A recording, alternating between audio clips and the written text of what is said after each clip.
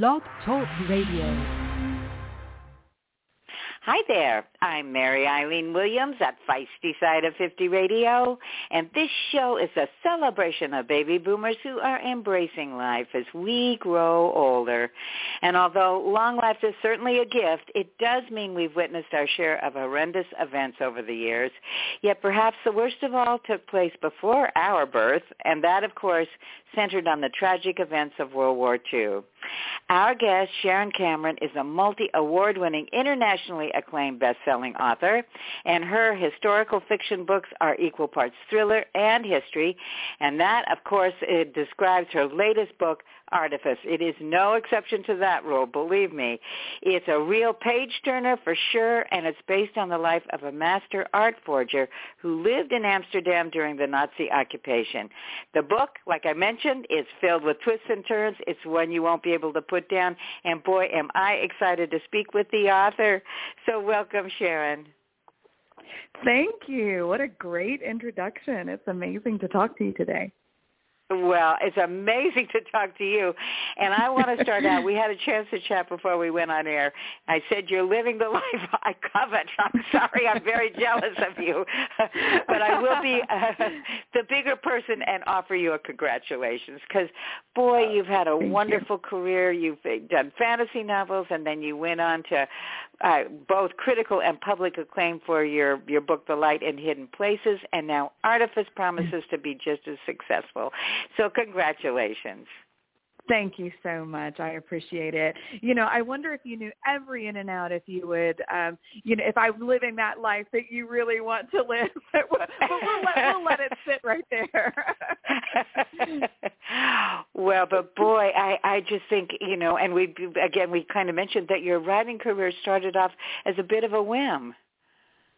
It really did. I think that a lot of people are surprised, when they discover that I was not one of those kids, who was writing all the time and always dreamed of being an author. I was actually a classically trained pianist, and I was a classical pianist and a teacher of music for many years, 23, 24 years, before I really began writing. But I was always an enormous reader. I was always a student of history and of our past, which I always find it fascinating to understand how much of the reality of human experience has been lost because it's died in people's memories. And I just got very obsessed with a little obscure piece of family history, as it turned out, though I didn't know it at the time. And I was walking past my computer one day with 45 free minutes, and I just thought, wow, what would it even be like to create a novel about this story, this history that has come to mean so much to me? And I sat down and wrote unassigned words for really the first time in my life, and I just fell head over heels with creating story and with the written word. And 45 minutes later, I had made a decision to absolutely change my life. And it was a big left turn, and it was a beautiful left turn, and I'm so glad I did it. But here I am. So it still feels a little bit surprising to me when I think back on it. Well, Sharon, I have to say, as one of your fans, we are so glad you took that left turn as well. And, I mean, the way you write, it's evocative and it's beautiful. And, again, those twists and turns catch your reader by surprise. I just want to and I'm going to read to you now. And I looked at some of the comments you got about your book. These are just some snippets, but so our listeners know what a fabulous author you are and what a great book you wrote, in case they don't already know. This one, what a brilliant, beautiful book. Artifice has it all. And another one, Cameron has seamlessly blended fact and fiction, masterfully crafting a story equal parts thrilling, heart-wrenching, and hopeful. And I thought, wow. That is actually great. I love that because I think that really does encapsulate what I try to do in these books, particularly with these World War II books, because while I'm plumbing the depths, the worst things that human beings can do to one another there's always that balance of, the light on the other side and the people who were making choices to stand up and to do something about it. And that is absolutely what I want people to take away from my books. Wow. And Sharon, I have to say, too, I know you started out writing more fiction or as fantasy novels, I guess. And so I'm interested, and I promise we'll get to your book in a minute, but you're a fascinating story in and of yourself. But did you get some kind of emotional hit about World War II, or I don't want to, get too personal, but what led you to, really be so fascinated with the topic and the people involved and, of course, create these wonderful books about that terrible time? Yes, well, I think for me, a lot of people feel like, a lot of my earlier work is fantasy, like you said, speculative. There's even like some light sci-fi in there because, I love a good story. And I don't care what genre that story is in. I just love a good story. But all of those books I have researched as if they were history, because I think when you draw from the human experience, it does just lay down a level of reality. Even in something speculative or fantasy or futuristic, it lays down a level of reality for what human beings can and do experience. And I think it's what makes a book so much more believable. So for me, turning to the historical was just an absolute natural extension of everything that I had been writing and doing and of the things that I am interested in and what pulled me into writing in the first place. As far as these last three books, the specific stories, I think really had to do with wanting to look back and look at these people who were the rescuers, who were the doers, not just the survivors. I want to have the survivor stories, and they are so important.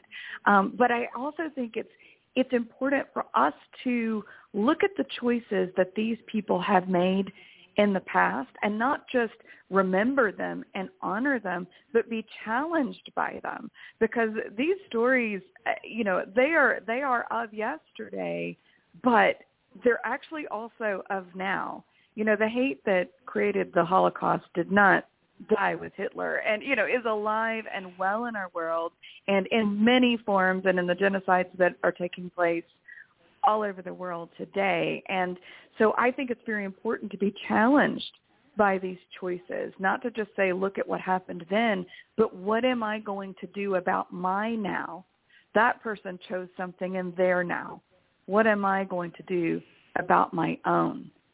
And that's the challenge, and that's why I think these books are important, not just because of the history, but because of the state of our world today. Oh, gosh, Sharon. Well, now I'm going to start crying in the middle of the interview. I feel very challenged.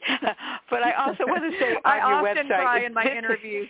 So it's okay. I often cry.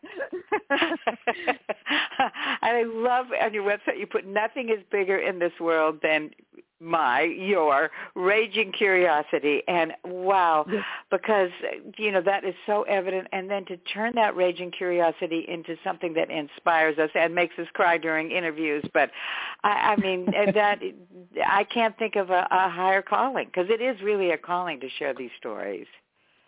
It feels like a calling. It feels like a calling to me to do that. And, I think every time I reach back into the past and I find a story about one of these rescuers, it feels like a rescue in and of itself. I feel like I'm pulling these stories from the past and they're not going to die. There's going to be something timeless. There's going to be something there that makes sure that story marches on into the future. Well, speaking of stories, if you don't mind, can you give us an overview of the story of Artifice? Because, boy, what a story it is. Yeah, absolutely. I would love to. So So Artifice is a story based on a character named Issa. She is a girl who has been raised in the Amsterdam art scene. It's a very vibrant, glittering, bohemian kind of world. And this is a world that is completely destroyed for her by the Nazi occupation because the art has been taken, because it is degenerate. You know, the artists have been taken because they are Jewish or they are communist, whatever all of the reasons are. And so Issa decides, she creates a plan of revenge, and her plan is to learn the art of a master forger and to sell a forged Vermeer to Hitler himself. And she will take the money that she gets from selling this forged painting, and she will fund a wing of the Dutch resistance, a group of Jewish baby smugglers who are trying to save the last Jewish babies and toddlers left in Amsterdam, and therefore making the Nazis pay for the rescue of the very children they are trying to annihilate. And it's a story that came because it is based on two true stories, on a man named Johan van Hulst, who was a Dutch man who started this baby smuggling ring, and they were erasing the lists and retyping them at night, leaving off names, taking children, putting them in laundry baskets and shopping sacks and handing them out the windows and over hedges, anything they could do to save these children. And this baby smuggling ring is credited with saving more than 600 Jewish babies and toddlers during the war. It was an incredible rescue effort. Wow. And it was a heartbreaking one, because for every child they chose to save, they had to leave one behind. And it's an impossible choice that this man had to make. And then you compare that with the second true story that Artifice is based on, and that is the art forger, Han Van Meegeren, who was probably one of the most successful art forgers, clever art forgers of the 20th century.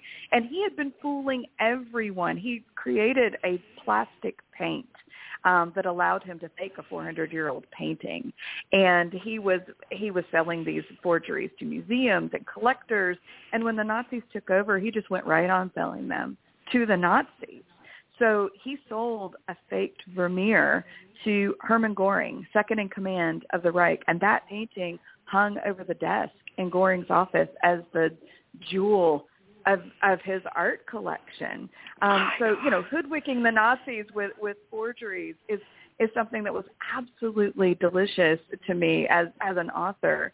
But, you know, the real question was, Van Meegeren, he made what would now be the equivalent of $23 million selling forgeries. And he was living it up during the war while the rest of the Netherlands starved. And I looked at these two men and I thought, what would have happened if Johan van Hulst had Han Van Meegeren's $23 million? I think the world would have actually been a completely different place. Wow. And so that's really what gave birth to the book Artifice. Oh, Sharon, believe me, I wish I could talk to you forever. Unfortunately, we are getting close to time, but I just listened to you describe the story. I mean, people are going to know how beautifully written this is. I also want people to know you have a wonderful, delightful, charming website and a video that connected where you read the first chapter of Artifice. So please let our listeners know where they can find more about you, your work, and, of course, this fabulous book, among other fabulous books you've written. Absolutely. You can find me on all the social sites, on Instagram and all of those things, but my website is SharonCameronBooks.com. Well, Sharon, I'm going to cry because we're saying goodbye. What a delightful conversation. Thank you so much. I mean, I admire you incredibly. I did before we chatted, but now I do even more. And thanks. Your story is incredible, and it's really important. And, yes, I think you have a calling to share these stories with the world, so keep going, my friend. Well, let me tell you that the delight today was all mine. So thank you so much for having me. Well, I don't know if it's all you. We'll fight about that later. Anyway, Sharon, thank you. And for you listeners out there, you can tell what a lovely person she is, too. But her books are truly amazing. So be sure you check out her website and make sure you grab your own copy of Artifice. It's going to inspire you. It's going to surprise you. And there's some thrills in there, too. And it's going to educate you. And plus that, it makes for a really great read. So until next time, this is Mary Eileen Williams at Feisty Side of 50 Radio, saying I'll catch you later. Bye-bye.